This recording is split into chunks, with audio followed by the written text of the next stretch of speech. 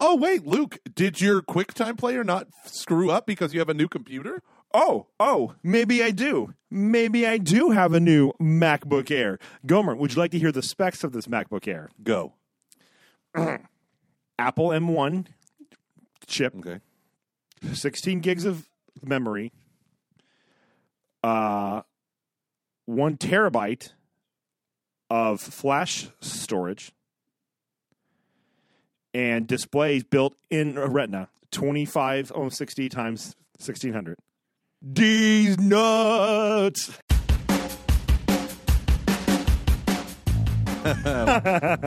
So I like it. When did you get it? I got it this past week. Noise. Did you buy it or did it work? I bought it. I got this for grad school. Noise. So Good I had choice, to have, my friend. I had to have certain specs, and so tell you what, man, this Retina display, my gosh. Right? My it's gosh. a game changer. My It's a gosh. game changer. I thought it made me a little bit nauseous at first, and it may have been a medicine that I am taking, but I did some research, and it has made some people nauseous. Very, very few, but some. And there's two hypotheses as to why. One is that it's just such a good display that when things are moving, your brain thinks it's real, so you get motion sickness. And two, there's something with the display. I forget what it's called, but it like screws up. It like messes with your brain a bit and causes people to feel a little bit nauseous. Have you never owned a Retina display Mac? Mac, no. Oh, you simpleton. Okay.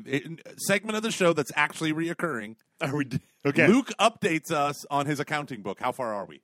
Well, not as far as I'd like to be. I'm only 4 chapters in, but I did spend an hour trying to decide how many listeners, how many Patreon people do we need to maintain, and the answer is about 307. Okay. And then I was wrong. It's actually more like a little bit higher than that because I wasn't accounting for taxes and whatnot. Someone wrote to me, Scott, who's been a longtime fan and supporter of the show. Hi, Scott. Thank you. And Scott told me that Patreon rejected and shut down his payment account, and so he had to redo it all. So maybe that hit people because he's like, my card didn't expire. There was no problem on my end. It just shut it down. Oh, that and is then a I had to redo bummer. it. That is a so bummer. he said if any other people might have that. He said he saw your post today. And he tried to go read it, and it's like, Patreon doesn't accept your payment. And he's like, what the hell? So he redid it all because Scott loves us. And Scott is an amazing human being who also loves Disney. So Thank you, Scott. He's in Florida, isn't he? Yeah. He's friends Scott's with awesome. Arlene. Yeah, I did not get a chance to meet him. He's incredibly handsome, too. I met Scott at Covecrest Summer Camp. I like it. And this is back in the day of the original Apple TV when it was that super flat silver thing, and it was mostly a like streaming to device. Yeah. And he would take all the photos that they would take during a summer camp, and when you would get to dinner time and sit down at family dinner, they had a big screen TV, and he would send it all the updated photos, and everyone would be transfixed that it was like, today's photos are on a TV screen, edited. There's a 6 slideshow. And then he stayed up all night the night before and would make like a 10-minute movie of everything that happened in a week worth of camp. He killed himself every week. It was awesome. Gen Z is so spoiled. They don't know. They don't know what it's like to spend all night to download three songs, and at least one's probably not going to be very good quality. Yeah, one of those songs is going to be literally uploaded by the record company of just the chorus uploaded to the exact timestamp of the whole song. Did you know they did that en masse? Did you ever download illegally a song and it was just the chorus over and over again? I don't remember that happening. Oh, yeah. Eminem, like everything Eminem. Not that I downloaded him. He's coarse and disrespectful and not nearly as religious. But I downloaded all of his stuff all the time, always. And there's a then constant Pearl stream Jam. into your brain. For him, it was I just Like wanted I've his seen in Batman music. Forever. I wanted his music, but for Pearl Jam, it was I didn't want to support abortion, but I love their tunes. Jeremy spoke there. I don't like Pearl Jam as much as I should for a lot of the same reasons, and not even necessarily them, but like the conversation around them. I just remember this weird one, just really weird woman being like Pearl on MTV. MTV would have these cultural critics, and I'm like, how'd you get that job? Now I know, but they always were like very ugly and weird, and like they like looked up to the artist too much. Yeah. And this one woman was talking about Pearl Jam and how they're all pro-choice and how great that was for like a good minute and a half, and I was like, ew. Yeah. Ew. I'm wondering if this is going to make me feel nauseous. I'm a little bit nervous about this. It's also very not. hot up here. You're going to be fine. You're going to be fine. And I'm nervous to turn on the air conditioner because of the sound, but I'm so hot. Take your shirt off, baby. I'm tempted to. I've done that before. All right, it's another podcast ad done just by Luke, and this week I'm super excited to talk to you guys about Porter Road. Porter Road is an online butcher shop that delivers high-quality meat directly to you. I was able to get a box last week, and I've already had some hot dogs, and holy crap, they're not kidding. Okay, so what is Porter Road? Porter Road is started by the chefs and butchers, Chris and James. They started it 10 years ago as a local Nashville butcher shop with a mission to fix a broken food system. For 10 years, they've tweaked and turned their process to bring you an exceptional piece of meat, all while building a more sustainable system for farmers and the planet. And they're really not kidding about that. We had a phone call with them last week. They talked a lot about the process, and they really want to support the farmers. And I think this is a thing that farmers love, and they really go out of their way to make sure like the farmers are rewarded for their hard work. So they work with trusted local farmers to ensure animals are raised the right way. And like that means that they are raised humanely on pasture with no added hormones or antibiotics. From there, Porter Road dry ages all their beef and hand cuts each steak and chop using old world butchery techniques to produce cuts you won't find at the grocery store. How cool is that? So you can shop like you would at a local butcher and order items a la carte or choose from curated, I had to learn how to pronounce that, subscription bundles that always ship free. There's no commitment, which is nice because a lot of these things get very commitment heavy. It's a little bit awkward. And you can customize your frequency. Plus, steaks, and this is actually true, too. It's very cool. Steaks and chops arrive fresh and are never unfrozen. We got a box last week. We've already dived into the hot dogs. They were so good. They're not kidding. The steaks, they arrive extremely fresh, and they've got other things. They've got lamb. They have chicken. They've got stuff. It's such good quality, done in such good ways that this is real. Like, they're kind of getting the technique out of there, I think. And it's really like real life. It's what it should be, and it's awesome. Right now, Porter Road is offering all of our listeners $20 off your first order of $100 or more if you go to porterroad.com/foxes. Go to porterroad.com/foxes for $20 off your first order of $100 or more. That's Porter Road, PorterRoad.com/foxes. Thank you to Porter Road for sponsoring this episode of Catching Foxes. Seriously, this meat is so good. It's so good. Going from an iPhone 8 Plus, so the biggest screen, it's a big jump to the 12. Holy crap! Big jump. It feels like I was in the Bronze Age and I encountered people with Spanish steel. That happened to me. Damascus steel. Back in like 2019, we were still. I did it in Hyde Park, so I think it was Hyde Park, so I would have been in Cincinnati still. And I was so tired of my phone, and I jumped. What? You look so good in this new Mac webcam. You look so I don't think good. people understand. I've been like running the podcast off of like a 2016 Mac. Yeah, and it's actually been, like, no, that's blurry not true. And faded a 2014 Mac. It's maybe the problems were mine all along. Yes. So I had been doing the podcast off of when we first started to record. I had like a 2011 Mac. Yeah. And then I got rid of that. I gave it to my sister. It might be a little bit older than that. It might be like 2009, 2010. And I used to run mine off a 2013 iMac, which is right upstairs. Like crazy. And then those things are eternal. I was using Erin's MacBook Pro, which is good, except she had downloaded all this stuff onto it. And I mean, like, it has like every Adobe thing in it, so it's constant. It has tons and tons and tons and tons of stuff. It is so it was running really slow. It was overburdened. It is like, please put me out of my misery. Take me back and just shoot me in the old Yeller me. Old Yeller me. I am begging you, sir. You haven't checked these photos in 3 years. I've lived a good life, but Lightroom is killing me. Luke, take me out. You cannot expect me to run these Adobe things and do Skype and scream into a microphone and use QuickTime. One of them has to go. I'm begging you. I was like a 2013 or 14 MacBook Pro. So now we're in the future, guys, and it's glorious. Yeah, it is glorious. So yeah, so anyway, so like a couple years ago, I was just so tired of my iPhone. I wanted to change, and I almost Do you remember this? I almost got the Galaxy Plus something. At the time, it was Would the have best been the phone. biggest mistake of your life. And I remember calling Erin and being like, "Hey, I can get this for like $300." And she's like, "Well, will I be able to track you?" And I said, "Not at all." So she said, "You cannot."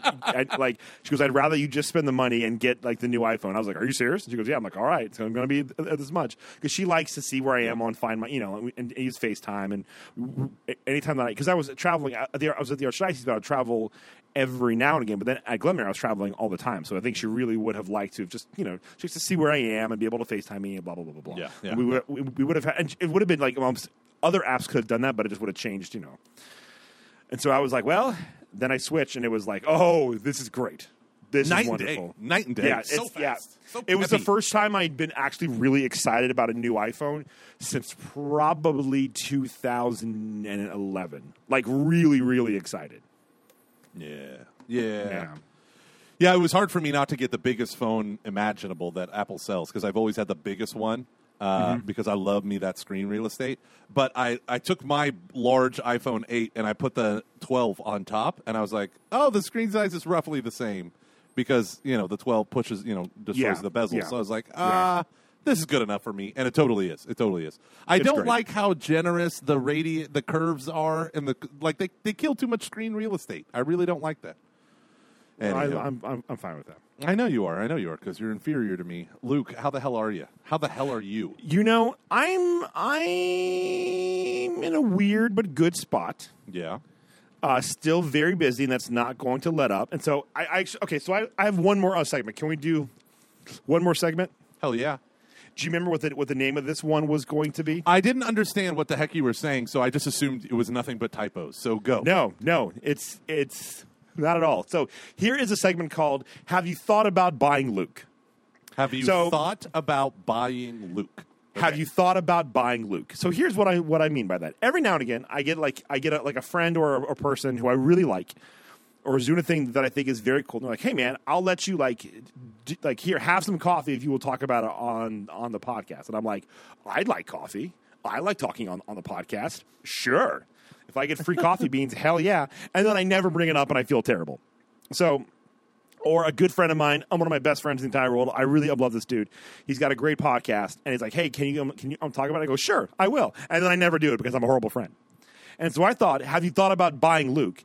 Might be a chance for these aren't going to be ads. There's going to be things that all my friends are like, "Hey, Luke, here's a $20 bill, right underneath an apple pie that my wife baked for you. Will you talk about this?" And I'll go, "Sure." No.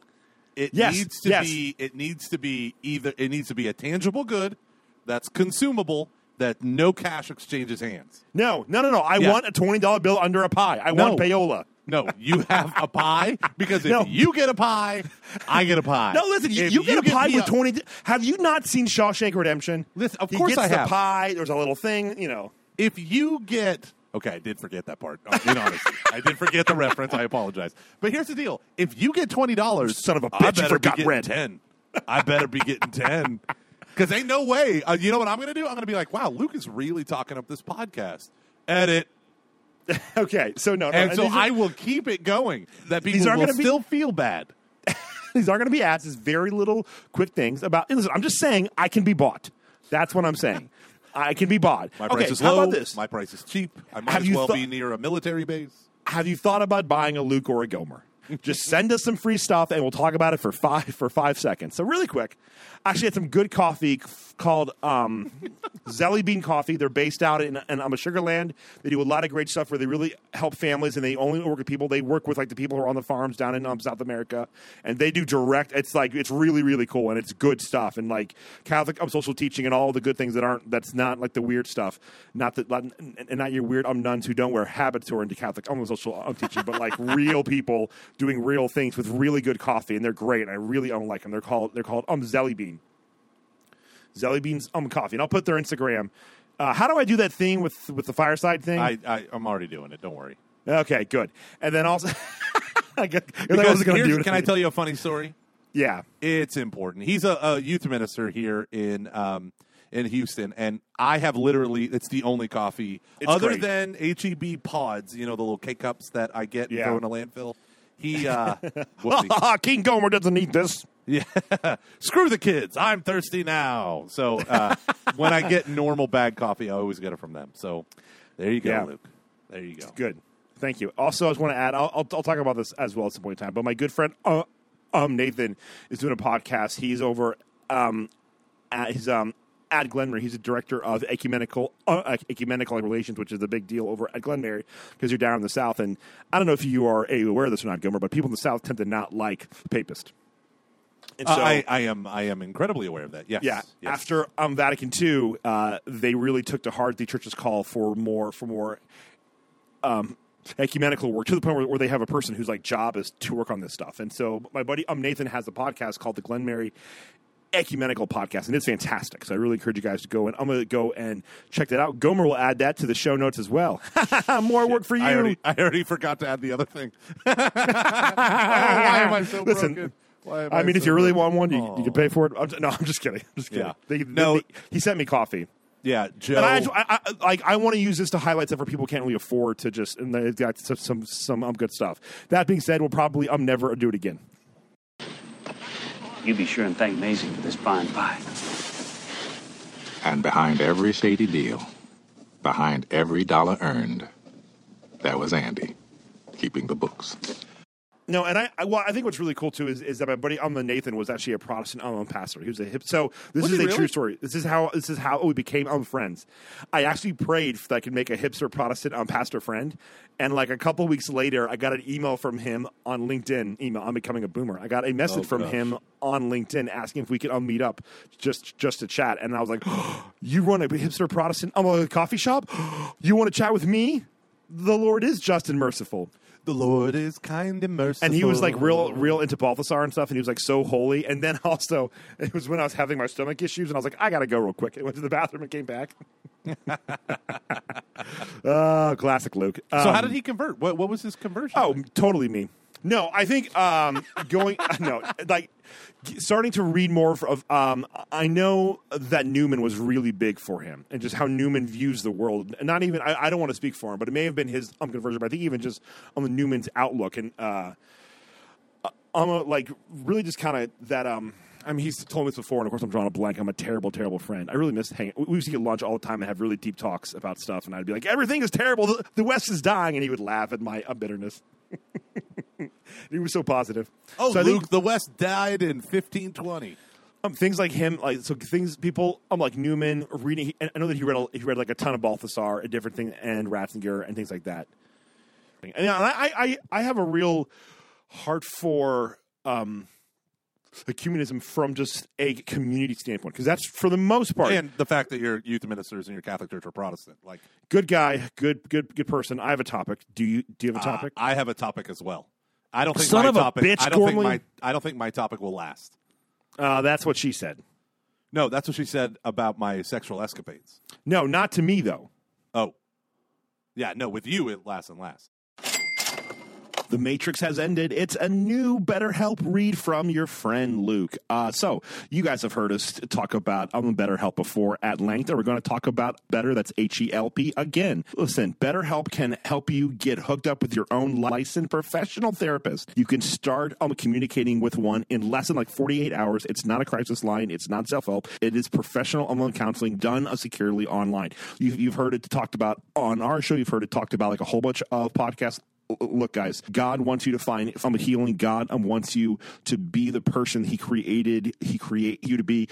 And if you're over the age of 25 and you haven't been to counseling, now is the time. BetterHelp is committed to facilitating great therapeutic matches, so they make it easy and free to change counselors if needed. It is more affordable than traditional offline counseling, and this is cool, financial aid is available. So BetterHelp wants you to start living a happier life today. Go to their website, read all of the testimonies that are on there, posted daily, and guess what, guys?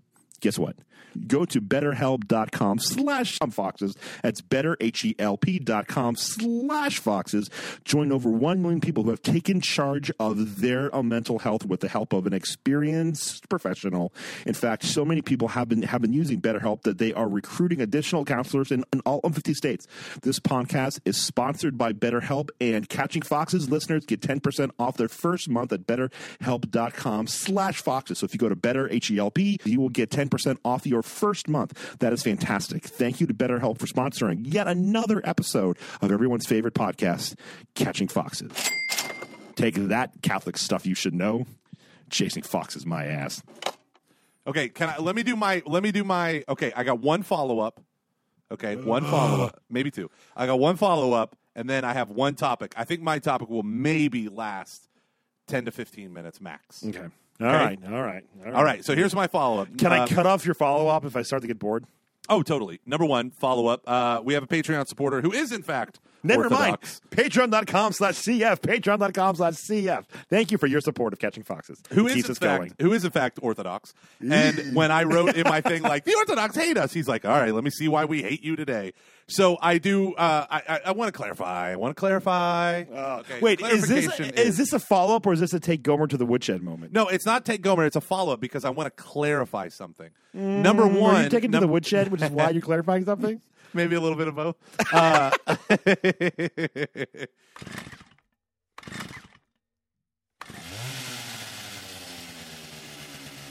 So I have plunged, and people who have listened to both this and Every Knee Shall Bow know that I am plunging ever deeper into the Orthodox world of atonement theology.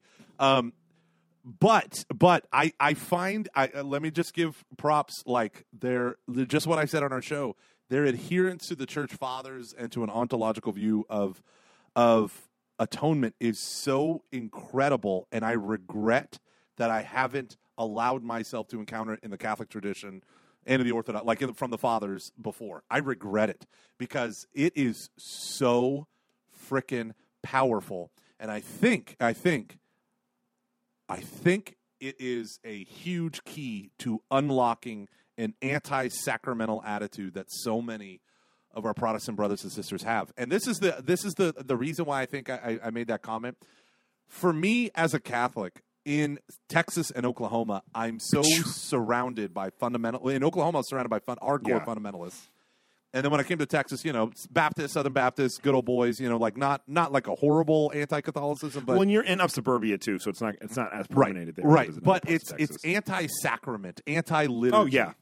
And I feel There's like a reason why Joel Osteen's church is there. yes, and I feel like I want concert hall. I feel like I can have solidarity with the Orthodox, and every time I read their theology, I love it. But then when I hear them talk, they're like dogging on Roman Catholicism. I'm like, but you're my ally. So that's where I think that came from. So that's my only thing. Other than I truly think understanding. Not as Catholics, we can't take the emphasis off the death of Jesus because that's the full self-emptying of Jesus, but diving into the incarnation more, I think that's where we uncover the full sacramental reality. I think that's beautiful, and I think that's why Protestantism in many ways has been hampered, because they focus on the death as substitution focal point, and that's it. And they don't see that the whole life of Christ is salvific, and that's what we're trying to communicate. The hemorrhaging woman touching Christ's garment is the perfect image of the sacraments, where she comes objectively to Christ, full of subjective faith. She touches him, and immediately power goes forth. And that's what we do when we approach the sacraments with faith. If we have no faith, power doesn't go forth, right? Because we don't, even though we objectively encounter Jesus, we subjectively put up barriers to his grace. It's actually really interesting. Yeah, and just embracing the beauty of that. I have incorporated it already into some of my talks that I did with some high school students and some of my adults. So it's beautiful. I love it insofar as it goes. Nice. That's awesome. Yeah. I like it. I love it. I want some more of it. But the second thing, follow-up, and it's pure follow-up, was someone recommended, one of our Patreon supporters recommended a podcast on maybe why music isn't evolving like the way it has been. And it was, I can't even remember, Luke. I sent you the link. Cool. I listened to it. It's an honest-to-God music producer for, I think he's in Nashville, and he was interviewing another music producer. And who's actually the guy he was interviewing is a really big folk artist, and I'm forgetting his name, but I've heard of him before, and he's phenomenal. And I wish I don't have the post up. I wish I could bring it up. I can't get it right now. But I've got it. Oh shit! I got it on my phone. Let me see if I can pull it. But I'll do the quick follow up, and then you can throw it in. But basically, what the producer said was one of the reasons why we're not seeing a ton of new stuff in music is because there's a new scene within music, and that new scene it's less about musicians and it's more about performance artists. And so the music isn't as central as the whole thing is becoming a performance art piece. So he said Lady Gaga and Cardi B and all these other people, when they put on a show, and you can think about this when you're talking about Miley Cyrus, all the pop, and he's referencing pop. So pop rock, pop punk, pop rap, whatever. The idea is it's dominated by performance artists who might be able, and he was saying like, oh, I love Cardi B. She can rap and all this stuff. I can't stand the way she raps. That's just me, whatever. But the idea he was saying was they're competent in their fields, but they're performance artists par excellence. And Lady Gaga, par excellence, Lady Gaga is kind of one of those epitomes, and Beyonce and Cardi B and all that, where they draw you into a performance piece rather than men and women on a stage with guitars and drums and physical instruments that they're playing right in front of your face. The music, you don't even almost see instruments in a lot of these concerts. It's just the person singing. Not entirely, but often. So, and I think one of the things that he said that was really interesting too, and the artist's name is Ben Rector, I believe. Yeah, do you remember the podcast? Was it Hot Fives or something like that? Yeah, so it's called Dave's 5 Hot Takes, and it's his interview with Ben Rector, and this part is around the 50th, like 54 minute mark or something. But he talked about how music has actually gotten more and more simpler over time. You're such a loser. And Gomer's about to drink some just godforsaken product that's love that spiked seltzer lemonade. Oh, what's it like being a 24-year-old girl in today's times? Pretty awful. Pretty awful. Pretty awful. No, but how it's just, he said to the point where one of the biggest songs out there right now is just basically one chord. That's one a country song by Blake Shelton, and he's not saying that it's necessarily a bad thing. He's just pointing towards that it's becoming less and less about these intricate musical pieces, and it's more about the performance as a whole. So which is, and I mean, when you look back to it, just think how we've gone from Beethoven's Fifth or these crazy complex, I was just listening to a 20-minute long symphony while I was out running errands today. It was really good. I forget the name of it, but we've gone from that to basically 2, 3, and gosh, it was 4 chords. Now it's 2 or 3 chords, if that. And how do you get from that to this? I think I think that is interesting. Yeah. Which segues to my topic, but you have another one. I have a real topic, and I don't know what you think, but I'm going to say poorly. Why don't we state the titles of our topics and see who should go first? How about that? Okay. The title of my topic is Why Captain America or Falcon and the Winter Soldier sucks compared to For All Mankind. And the phrase that makes that suck and For All Mankind not suck is the phrase that has been used about Marvel before. On the nose. On the nose. Okay? No. Okay, that's my subject. I know that's where you're subject. going with this, and I'm that's not going to agree with it, but I'm also going to agree with it. Do better, Luke. Do better. Mine is I desperately want a normal life. Okay, yours sounds more compelling than mine. No, but let's go through yours first because I'm going to get annoyed.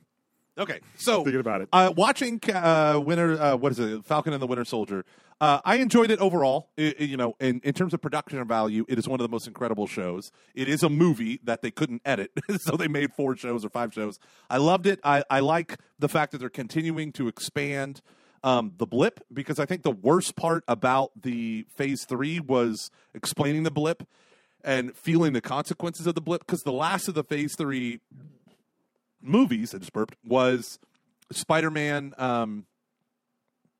Far From Home. And they talk about the blip, but they don't really, and they talk about oh, that's weird, and then they kind of leave it off. This Falcon and the Winter Soldier is one of the next steps where they keep exploring the idea of the blip, where all of a sudden people perfectly preserved come 5 years into the future. Yeah, right. I don't agree with what you said about Phase 3, but I understand what you mean by that. It's just one movie. There's only one. Like they had one movie to kind of explain it, and then it goes into Phase 4. No, truly, absolutely, I agree. But like obviously they had the final movie, and then But I agree, and I'm not taking away from it. It's just like the consequences of the blip were bigger. And like, yes, I'm glad they're going into it. I think they're going into the blip while they transition from, because Phase 4 is going to be this weird thing where it's going to be, half old stuff, half new stuff. So and the you new have stuff, to. You have to. You keep and that's the brand so I understand. I think they're kind of going to be using the blip as that transition piece. I think because that's what will like bridge the two. I think. Right. Okay. And I'm very okay with that. I'm fine. Falcon, Winter Soldier. Here's my problems. Right. So obviously a lot of racism going on. Or talks of racism going on in our country. Issues here and there, and then we have this being produced. Here's my problem with all of the scenes in the thing. Everything was hammering home one point, and it was so on the nose, it was frustrating because it took me out of the show. It took me out of the experience. And you might sit there listening to this and say, oh, Gomer, you're such an idiot. Like, it's meant to lead you into deeper things. And I would argue that Falcon and the Winter Soldier are not. And part of the reason why shows that don't know how to use subtlety is because the writing sucks, or the writing is not as good as it could be in presenting themes that are even relevant for today and ripped from today's headlines. Gong, gong. And I think Captain America and the Winter Soldier, I keep saying Captain America because that's how it ended, Captain America and the Winter Soldier. Falcon and the Winter Soldier, I think it ended, or I think every time it tried to treat racism, it was ham-fisted, it was on the nose, and it was eye-rolling to some point cringeworthy. And the people who literally murdered innocent people, you were meant to feel sympathetic for. And you can't mix in movies. They did not do clear jobs delineating the no flags or whatever they were called. The what were they called? The anti-flag? No flags. No flag, No flags movement. Anti-flags. A little bit on the nose with so many of that stuff. And I felt like they could have explored, like, because the whole thing was you had this organization, multi-governmental organization that was dealing with, all of a sudden, 5 years later, people come back and they're like, where's my home? You're married to my wife. You're this and that. But I'm still here, so there's all these crazy complications, but they only make like side references to it, and they don't do a good enough job explaining the motivation of the terrorist people. And then they try to pretend halfway through that they're not really terrorists. They're just downtrodden, sad people. And then they try to play up the race angle so much. And I think they do it so poorly, from being denied a bank loan and all this stuff. And like, it's not that it's not real. It's just poorly done.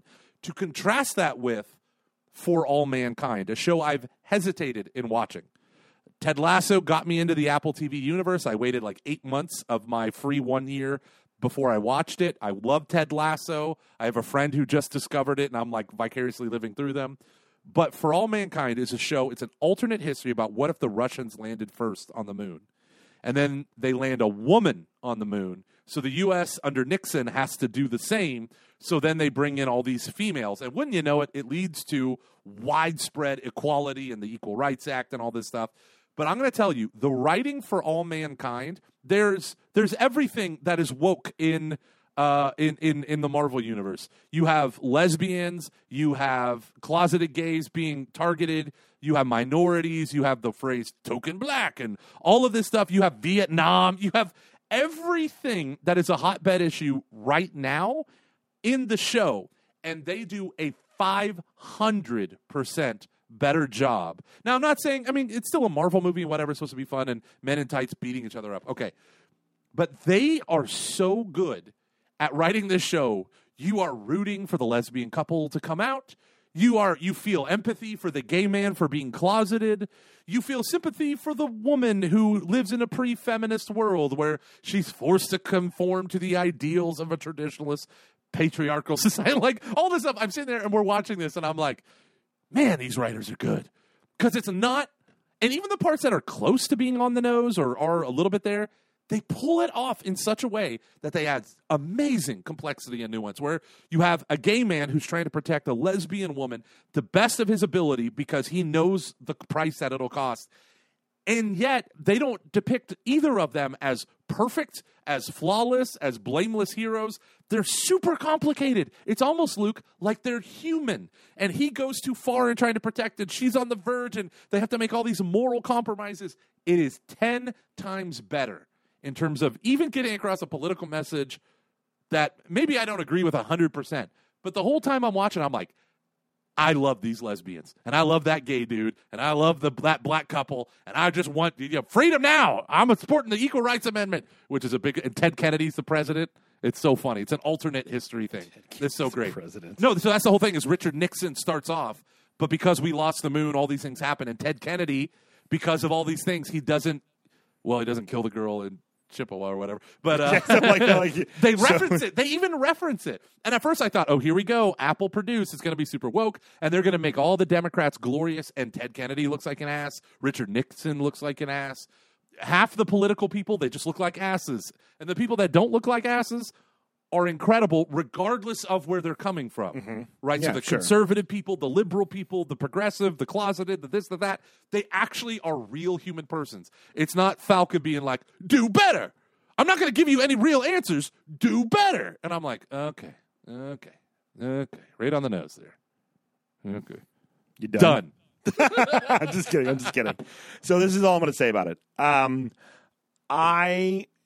So I haven't seen that other show. I didn't even know what it was. I think I've seen it on. I knew it was like some space thing. I watched it because an Apple blogger said if you like season 1, season 2 is 10 times better. And I never watched season 1, so I was like, I'll give the first show a chance. Literally, me and Shannon, I delayed this show today because we had the last 2 episodes. We didn't look at or talk to each other for the last 2 episodes. And at one point, it was halfway through, and I had just gone to the bathroom. I know. Oh, thank God. I had just gone to the bathroom. I came back, and I said, Shannon, I didn't even realize you were sitting here this whole time. Who the hell are you? On the edge of my seat, just watching the show. I love it. Yeah, let me just comment on the Falcon and the Winter Soldier thing. And this has been repeated ad nauseum on a lot of other podcasts, so I'm not going to go too much into it. I don't completely agree with you, but I think in parts, I think you're absolutely right. Like, I think his speech at the end is just like it's too poor writing, but it's poor writing. Well, no, here's where I'm going to push back against that. I think the Isaiah Bradley stuff is fantastic. I think that is really no. I think it is absolutely fantastic. I think it is really well done. I think it ends well. I think ends well. Yes. They easily, I think it's fine. I think although everything let's be about honest, it is fine. His statue at the end went a little like that soccer player Ronaldo guy when someone made that statue. I was like, gosh, that looks a little. You heard that joke on another podcast. And you're trying to make it here, Luke. I literally have not heard that when I have not listened to a single podcast. I'm just kidding. About you know what I've been listening to is that Pints with Jack podcast. Really? Tell you what, you sponsor a show, I get lost in your content. Hey everyone, Gomer here, and I want to talk to you about a wonderful podcast called Pints with Jack. Pints with Jack strives to discover the truth and beauty of Christianity through the lens of C.S. Lewis. Join a Roman Catholic and a Byzantine Catholic each week as they discuss the works of C.S. Lewis chapter by chapter, which is awesome. So, currently they're going through the Screwtape Letters, diving into the mind of demons as they try to tempt us away from our Heavenly Father. Each week, they form a battle plan to defend against the spiritual attacks of Satan. Now, here's the cool thing. They divide their podcasts into seasons, and so in previous seasons, they've covered Mere Christianity, The Great Divorce, Till We Have Faces, and next season, they're going to cover The Four Loves. Till We Have Faces was the first book me and my wife read when we were married as like this whole, we read a chapter and then discuss it because we're intelligent Catholics. How awesome that you get to follow along with an amazing podcast. In addition to the weekly episodes, they also have an after-hours episode with C.S. Lewis scholars from all different denominations. My favorite one being with the whole Screwtape Letters. They interviewed Father Dwight Longnecker about his book, The Gargoyle Code, and they talked about his perspective on C.S. Lewis and how it spawned this unique subgenre of like getting into the minds of demons. Really fascinating, really interesting. So head on over to pintswithjack.com/podcast and you can see all of the major podcast platforms that they're on. So the Google Play Store, iTunes, all that good stuff. So head on over to pintswithjack.com/podcast. Thanks for Pints with Jack for sponsoring this episode of Catching Foxes. I think I think so here's the deal. If you're going to have a black man take over the mantle of Captain America, you have to do that. Yeah, you have to talk about what it means to be a black person to take on that. Yeah. And so I love that. I love that. I like the whole idea of like, you're telling me I'm going to be a black man carrying the shield. You're telling me I'm going to be wearing the stars and stripes. No, but I like the idea that you've got someone like Isaiah Bradley saying no self-respecting a black man who would do that. And he has to wrestle with that. And he has to basically say, like, I understand what you went through, but no, I think we can actually do this. And I love that. I love that. I'm not denying. Like, I like the show. Mm-hmm. I think you're right about, especially the speech at the end. That was a little bit much. Right and it just keeps going and going and going. If that speech was literally 30 seconds, it would have been awesome. But it was like a minute and 30, and you're like, okay, well, you just keep saying, like, this is an incredibly complex issue where half the population just came back, and you're just telling them to do better. You're like, okay, I get it. Yeah, and I think the show itself, by what it took on, I don't think it was. Captain America will carry the weight of George Floyd. It's like, come on, maybe there are certain issues that a Marvel movie shouldn't address.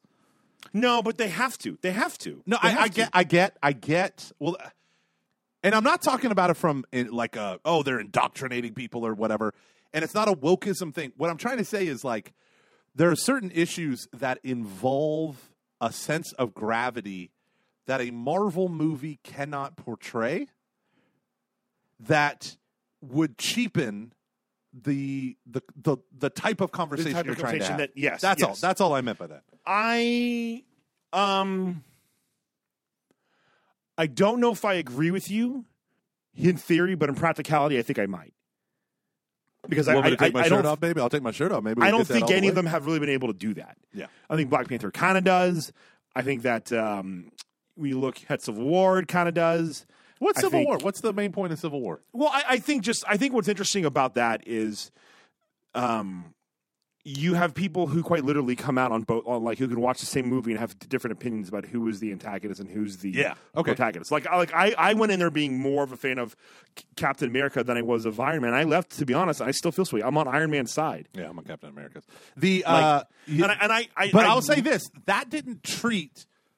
Like Captain America wasn't, but he wasn't a card-carrying like libertarian versus a progressivism type thing or a statism or a fascism. No, but I think it does try to like dive into this thing of like, well, then how do you who's responsible for this? Like, how do you like? I think that's a thing worth asking. And I think greatest line that I think set all that up. I think was in Avengers 2, where Captain America says. When you try to stop the war before it starts, you remember that? Yeah, innocent people die every time. Yeah, and I love every time. That was the line that sold me on the entire rest of the thing. Individual agency, you have to, even though I have superpowers, it doesn't matter, I have to intervene where things go south. I loved it. I thought they did a good job with that. But they were treating major themes that are important, freedom, autonomy, civil responsibility. No, but they're not going into these like... Yeah. Like real world. Yeah, it's not the Coen brothers where you're dealing with these. I mean, really, but like, or I'm trying to think of another director that's really good at that. I know there are other ones. I'm drawing a blank right now. Come on, Coen brothers and a Marvel movie. It would be amazing. I truly think Marvel needs to do it. I think that, and they're kind of leaning that way. No, they're not. They can't. No, they are, because that's like you don't get Thor Ragnarok if that's not happening. No, that is a I mean, it is a Marvel movie on the first, but it's a Takeshi whatever his name is film second, and that didn't used to be the case with Marvel. Now their whole thing is that they're able to take these characters and they're able to find specific on the genres. That's what made them work in the beginning, was they found these genres that work, and they still for the most part they do a good job of sticking with that. But they've kind of been leaning into a bit of like the auteur side as well. Yeah. And I used to think there would never be a Tarantino Marvel film, or there would never be a Coen Brothers Marvel film. I think after the third phase, we're closer to that than we might, and some people might realize. Okay, so with that, let's go back to For All Mankind. Every space movie with a space disaster and a space movie with space rockets and space things happening. They're all right here. They're all of these long, drawn out, intense pieces. If you've seen Apollo 13 and all this stuff of like, We got to fix the ship. We got to save the guy. We got to go rescue the girl. We got to go do this. Every one of those types of scenes are so rich in meaning. Like, for instance, if you see a counselor, you will lose your job if anyone finds out. Because at this point, the head shrink is rising in not just popularity, but in significance. And so you have all these characters who are opposed, like they just demonize it, but this one guy goes and seeks psychotherapy to the point where he lets for all mankind, to the point where he lets people think he's having an affair because his healing means that much. Even though, like, all these things are wrong and bad, and you kind of want to hate the guy, the writers take you, and the actor takes you right up to the ledge of wanting to hate this guy. And they take and you dangle you over. You never go over that ledge, and they pull you back. And every so often, they pull you back, and you're like, "Oh, dude, this guy, he's got some really good stuff here. He's a nuance. He's got some redeemable qualities. He's making progress." And all. I mean, it's just awesome. It's just awesome. No, and that's when I feel like TV's at its best when you have things like that. That's why I think Game of Thrones is so important. One of the many reasons. It took TV to that level where, like, I think for the most part, with your Tony Sopranos and your Donnie D's and. Did you watch The Sopranos? Did you watch that all the way through? First 2 seasons, I believe. Is the strip club stuff all the time? It's typical HBO, bad in the first season, not as bad in the second season. Okay, because my whole thing is I still have not watched the 2 classic shows that are described as the best of television beforehand, which is The Sopranos and The Wire. And I watched The Wire. I need to watch The Wire. I want to dedicate my life to an honest watching of those, because the people who watch them that love them say the same thing that I say about shows I love. I'm going to wait like 6 years and try to forget as much as I can before I watch it a second time. That's how I was about The Office. I would watch individual episodes while it was still out over and over again, and then I watched all the episodes from beginning to end, and then I was like, you know what? I'm not going to touch this thing for like a decade. And, when I heard that Netflix was going off, I was like, I'm going to start watching it. I got halfway through season 2, and I'm like, I am right back to my dating of Shannon. Like, I used to watch these episodes with her. I'm the one that got all of our friends into The Office because I used to download them onto my video iPod and take it over to people's houses and plug it into little RCA jacks and stuff. So when I heard people say that about The Sopranos, it made me think of what I loved about Mad Men and Breaking Bad and Game of Thrones, that here was a storyline and characters that you cared about. Even if you hated them, you cared about them. They drew you in. And I'm not, to be honest, I'm probably not going to watch more. I would like to, but I just don't have. John Syracuse loves it, so I love it. It's just too nihilistic. It's too The Sopranos? The Sopranos. There's just no real redemption. It's just okay. They kind of like. I don't want to know. I don't want to know the endings or anything. But no, I'm not telling you. I don't think I'm giving anything away. So it just it's actually the first TV show that I did a deep dive in that I consciously said I'm done with this. What I do for the most part is I just stop watching it and I never go back to it. But I hardly ever really do that, to be honest with you. But I made the choice. But like, this just isn't. It just wasn't interesting. Yeah, so. I will challenge anyone who has access to the Apple TV Plus, which is Apple's content. If you can get it on a bunch of devices now. If you can have access to For All Mankind, like if you bought a new MacBook recently, you should have a year's subscription to all their stuff. I would encourage you to sit down and watch the first 2 episodes. Not just the first episode, because my wife said she wasn't into it in the first episode, but she went along with it because of how into it I was. Hold on. Luke just got... That was weird. No, that was totally my fault. You're going to hear it in the QuickTime. I had a few applications open, so I was just quitting them, and I just wasn't thinking I quit Skype. But I kept QuickTime on though. So, you heartless bastard. Yeah. All right. So you, Shannon, watched the first 2, and she said that she didn't love it, but the second episode is what drew her in. The second episode drew her in. Are you not doing your video? No. Calm down. Don't get your hands in a bunch. Oh, they're in a bunch, baby, for you. So I would just recommend that if you really want. I mean, it's good writing. One of the kind of common consensus is the Apple shows. There's not a lot, but they're mostly really high quality.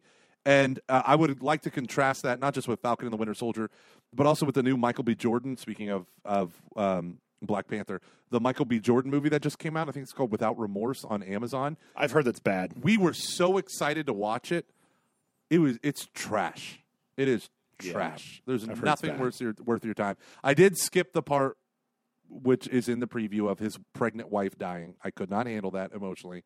So I was like, fuck this, Shannon. I don't care about anything. 10 minutes, 10 seconds, 10 seconds, 10 seconds, 10 seconds. Oh, she's still not dead yet. 10 seconds, 10 seconds, 10 seconds. That was hard. But other than that, Luke. So what's your topic? We're not going into. Come on, baby. We're an hour in. Well, what's your topic? I mean, I got small side topics we could do. Yeah, mine's too big. I want to talk about. But yeah, it's too big. Okay, we'll just have to wait because you need to do your monologue on Falcon and the Winter Soldier. My name's Luke, and I'm a little bitch. No, I'm just kidding. No, it's fine. It's fine. I do think there's more to the show than that. I think there's some heavy things in there, but I agree with what you're saying. Whenever you're in conflict, acknowledge first where there's agreement. For where there's agreement, there's safety. I agree there's heavy themes. I agree those themes should be treated, and I think you cannot treat those themes of a black man carrying the Stars and Stripes in America today without referencing those things. 100%. I think they did a poor job for the most part, but not entirely. I think there were a lot of elements that, even though I hated certain elements and felt like they were on the nose, I felt like in the end, especially with the Isaiah character, they did a good job and they developed certain things that were really, really good. Yes, I agree. I agree. Well, here's let me just add one more quick thing. Let me beat this horse a little bit more. I thought they were gonna let me breathe, Luke. I'm dead. I thought that I thought they were going to show Isaiah Bradley as becoming a super soldier, and I'm glad that they didn't. It would have been because I know that there was a whole comic for that, but I think it was more effective than that would have been telling us what happened, and then this was a very show don't tell kind of thing where you just see him on the process all of these emotions and the things that he is going through. Then you see him at the end finding his peace, and I think that it makes it more about him. Isaiah the old man than Isaiah from the 1950s. Oh, good stuff. Yeah.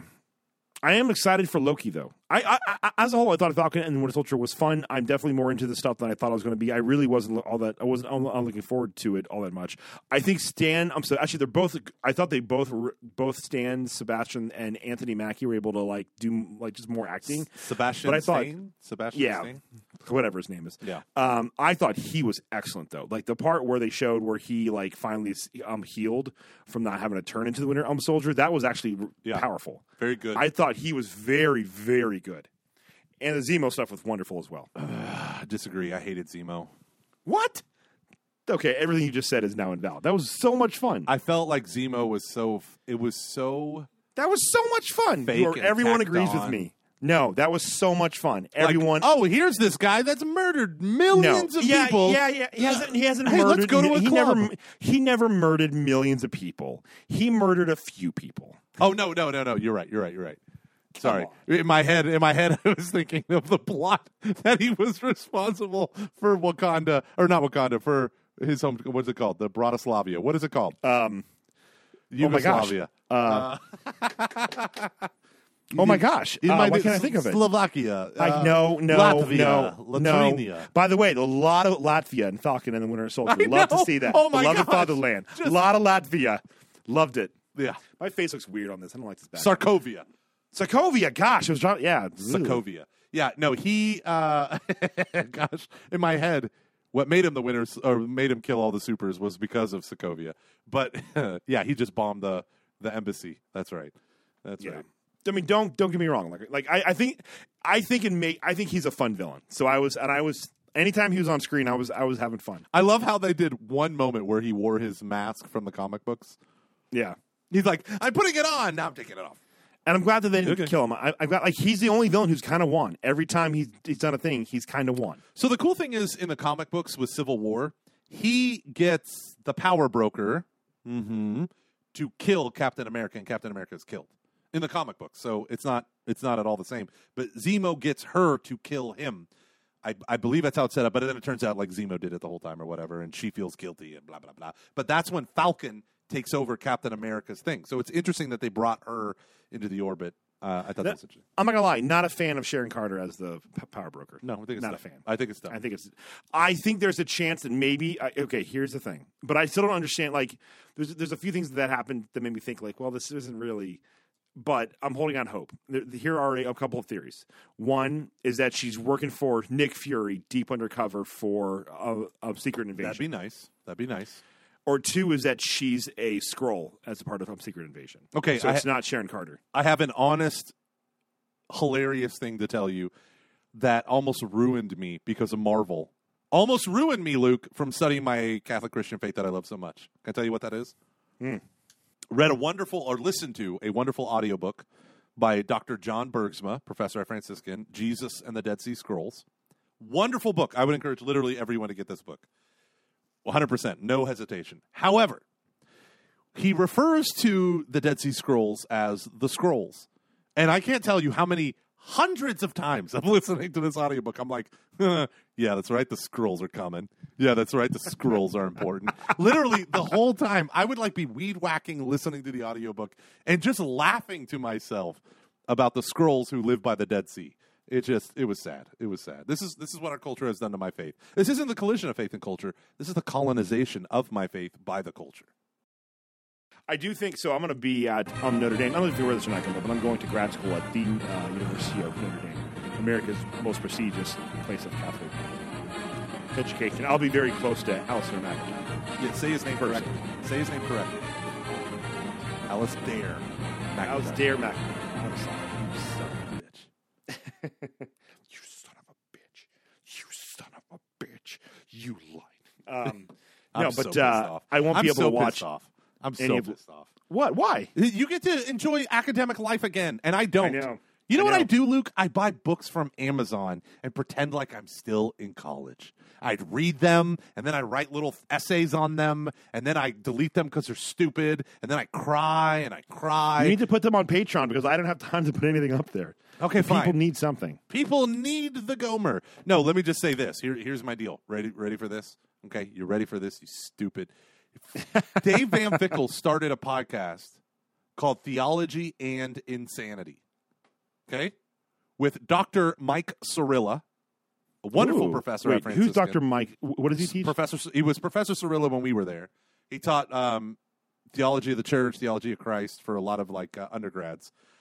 But he was a Deadhead. He followed the Grateful Dead. Yeah, that's right. He has a great story. He's so excited about the church. He would literally talk until he ran out of breath because he was so excited. And you know what? That's what I do. I love it. I love him. I love it. So Dave and him are friends. He's like, yeah, me and Mike. Yeah, me and Mike. And I'm like, are you talking about me? And he's like, no, you're Gomer. He's Mike. And then I cry. Professor Cirilla and him, guess who they're interviewing on one of their shows? So number one, Weinity, Father Weinity. Do you know Father Weinity? He's the guy that wrote the International Theological Commission document on the reciprocity between faith and reason that we got 3 shows out of, which I loved. He's also a hardcore charismatic. Love him. And he's an epic theologian. I mean, he's truly awesome. Weinity. But he just told me that Father Livio Molina agreed to come on their show. I don't know who that is. I know. But he's the guy that I would tweet back when I had Twitter. And I would say, hey, Father Livio Molina, want to crash on my couch now that you were unjustly fired from the International Theological Institute? Or no, from the JP2 Institute in Rome? Because Pope Francis changed a bunch of laws, and all of a sudden a bunch of weirdos took over. Yikes. Father Livio Molina's sharing in Christ's virtues. So good, Luke. So I offered him my couch. So Dave said, hey, we're interviewing him soon. And I said, F you. And he said, whoa, this isn't Catchy Foxes. Watch your language. And I said, I know, Dave. You need to tell him that I love him. Tell him that I love him. That's what I felt like when Kevin Heider interviewed Denison Wimmer on his Story and Song podcast. My favorite singer-songwriter since summer of 2002 when I first heard, what is it called? Philadelphia Songs or whatever. I was like, Kevin, he's my favorite. I saw him in Denver with 3 people there. I felt bad for him. But then he took requests, and I was the first one to put it in my hand. And he sang the song that I wanted to hear. 24 turned 25. So good. 24 turned 25. Hey, Luke, what are you doing in like 20 days from now? Going to Notre Dame. In 20 days? No, in like 35 days. What are you doing on May 25th? Hey, it's not getting you a book of John Paul II's poems. That's for damn sure. My birthday goes by like a whisper in the night again. It's my wife's week. So Aaron has a birthday on the 24th. Yours is on the 25th. Luke, our polyamory has suited you well. Mm-hmm. And how? Okay. Do you want? So you have some other questions. Do you want to go into that, or do you want to go into my topics? I think this will fit, but it's your call. I feel like we need more. We need a closure. We're already at an hour and 10 minutes, Luke. I know, but I feel like we might need more. I feel like you might cut out a lot of stuff. I don't think so, but I'll say this. I pulled up an old note on my Apple Notes on my iPhone, you know, that Notes app that comes with it. Mm-hmm. And I remembered how when I quit Twitter, I created fake Twitter, which was a note in my Apple Notes app. And fake Twitter was tweets that I thought were clever and funny that I thought were relevant, right? You ready for this? I hate you so much. August 1st, 2020 was when I wrote these. And I thought I was probably in an airport somewhere. Number 1, finish reading 3 books by Neil Postman, Amusing Ourselves to Death, Technopoly, and How to Watch TV News. Totes insightful. # Reading Rainbow. What do you think about that one? That was great. We got a couple shows out of those. We did. I was just thinking about that today. Ties into my topic. Okay, here we go. Next one. Creative individuals overthrow established order in order to give us a new and better one. He is hated and disruptive, but may also be the hero that brings new light. I know, that was dumb. Here's my third one. Oh, Luke. That's a very cute. That deserves. Here's another hilarious one. This is August 1st of 2020. I hate this mask because I can no longer read the screen of my iPhone through my fogged up glasses. Good thing I quit Twitter. I went back on the Twitter for a bit, and I was like, oh, why am I doing this? Here's another one. Trent Horn has a great podcast. A lot better than what I thought it'd be. Luke should listen. Not going to. Okay, fair enough. It actually is really good. Hot takes, what are those? Hot takes, what are those? That's actually pretty funny. I want you to keep doing this. And like every few years, I want you to just bring them up. Okay. Second to last turn off my camera. Well, actually, no, I have to turn off the nice camera because I have to charge my computer. Okay, gotcha. I only have 2 little things. Awkward on quarantine plane flights. When the whole plane boards and it's so empty that it took 8 minutes. And now we're just sitting here with 25 minutes to spare before scheduled takeoff. I flew on August 1st. That's why I wrote fake Twitter, because I was sitting in an airport on August 1st. I can't wait to fly. Oh, man. I've done it a bunch of times. Not a bunch, but it's actually horrible, and I hate it. But how funny. It literally took us like 2 minutes. I mean, it was so fast to board. They're like, everyone in first class and second class. And all you class. losers, I guess. This is weird. Well, you also like you live in like a relatively normal place now. God, I don't know how the rest of the country. It's horrible, man. It sucks. Listen, I'm all about like it's horrible. It's going on out in India. I'm all about trying to get rid of this thing and doing what we got to do. But this, I can't take it anymore. No, I literally can't. I took my mask off in like a CVS because I was like, I can't. Someone asked Dr. Fauci, if everything you said is true, why are Texas's numbers continuing to drop? And his response was, essentially, because I can't remember it verbatim, the stars at night are big and bright. Deep in the heart of Texas. No, he said, well, other places aren't quarantining the way they should be quarantining. Basically saying like Rhode Island and Delaware and Pennsylvania and all you other suckers in California, you're not doing a good enough job quarantining. That's what he's saying. Like they weren't doing it well. And it's like, are you kidding me? We in Texas have never done it well. We have never done it well, and yet it is plummeting. And I had this guy come up to me, he goes, there are still new cases. And I said, there will always be new cases. But it hit a cliff, Luke. A cliff. Yeah. All three metrics: deaths, hospitalizations, and new cases. All 3. But I'm going to say I'm not saying that I want to like I don't think it's that black and white. I just know a person whose mom died because of this, and like that sucks. But I pray every day for our friend's uncle. Every day we pray every day for him. Yeah. Please pray for our friend's uncle. It's not good. I just like I wish I could. This is where I want to have the more leveled, nuanced, gritty, and conversations of like, do we? What can I don't know. I don't know what it looks like because it's just like the human heart can only take. I've hit my limit. I truly think I think this is part of it. I have hit my limit, and I miss movie theaters. I miss going I miss just being in. I miss people so fucking much. Like I really really do. Kevin Hyder stopped by the other night, and we just hung out like on my front porch in like my front yard, pretty much, and talked for like a half hour. Do you get in trouble legally if they come into your house? No. Okay. We were more outside just because, I would say if there ever were people that we were quote unquote like in our pod, it would be him and his family because like we had gone over to their house and we've hung out a bit with them. But Cool. It was because Erin was gone and Everly was asleep, and I didn't want to wake her up. And Everly's doing this thing now where she can stand, so she stands in her crib and like eats the varnishing off of her crib, which is great. And we put a thing on there that hopefully should stop that.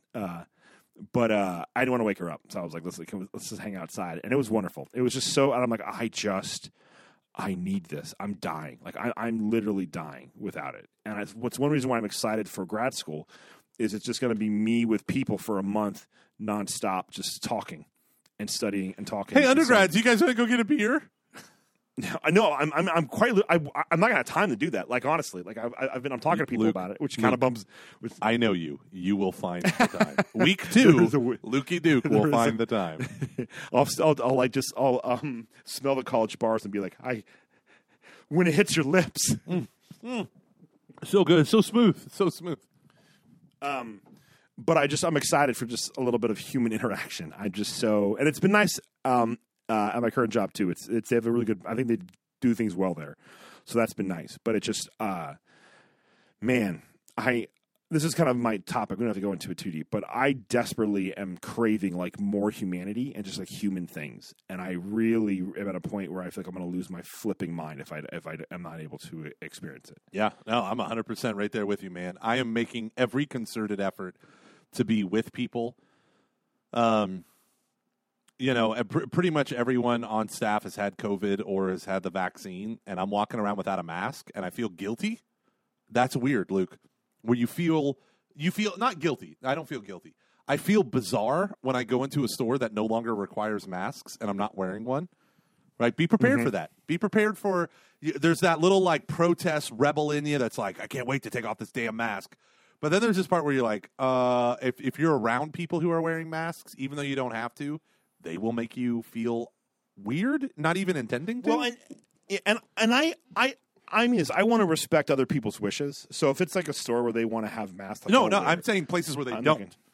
Again, Texas. I'm saying where you don't have to at all. I'm sorry. At all. Yeah. I mean, we're 100% back for the most part. I think we're at 75% capacity for bars, but I mean, what does that even mean?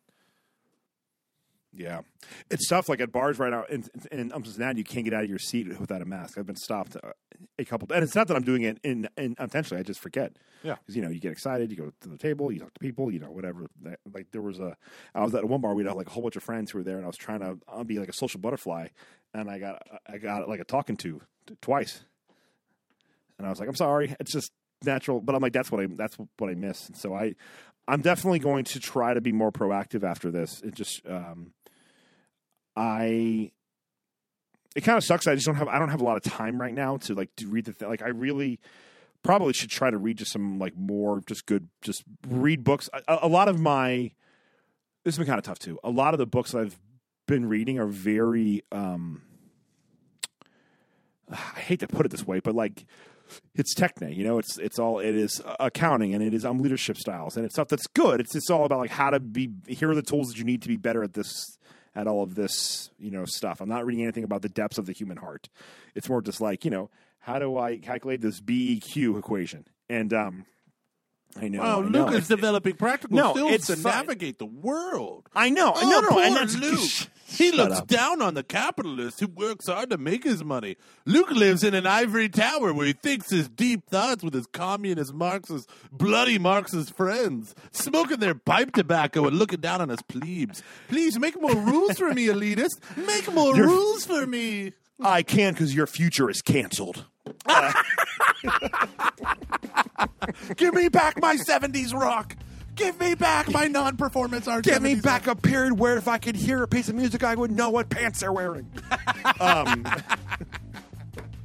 No, but truly, I do kind of miss that. No, Luke but Carey, ladies and gentlemen. Good night. But no, but it's been like months of this. Yeah. You know, it's just been months of this, and so there's a part of me just like I just want to read. I just want to but I don't have time, and so part of me feels a little bit just cut off from like humanity, and I hate it. Texas. I'm not going to move to Texas anytime soon. Although listen, I'll be honest, you're being a little bit weird. I'm taking off my shirt now, Tex.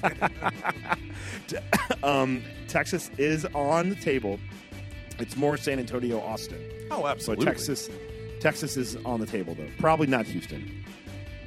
Oh, that's cool. I'm fine. I just don't love you more than anyone else in the world. No, I'd love to be in Houston, kind of, but I'm going to tell you 3 things right now that's real truths that you need to hear, Luke. Number 1, Houston is a wild, weird, beautiful city. it is a weird Number city. 2, I have known you longer than Aaron, and I've loved you That's longer true. than Aaron. That's true. That's also true. And some the might even most- say 4 times as long. the most difficult truth of all, Luke, that you will not accept, but it's 100% truth. Okay? I may not have loved you longer, but I have loved you more than Patty. Your mom That's does not not possible. know. I'm her favorite. I'm the Mariana Trench of love for you, Luke. My river runs deep and wide. My love is like a secret I just couldn't keep. She may have had me for the first 18, but you had me for the last. Step aside, Patty. There's a new mom in town. And this mom has a beard. I was there when, as a grown man, he didn't have many sheets on his bed. I was there when he shit himself after that party that one time. We have both cleaned Luke's butt. Wait, You're not better than You me, weren't- Patty. I put a diaper on Luke before. Hazing was You weird weren't- in AMDG.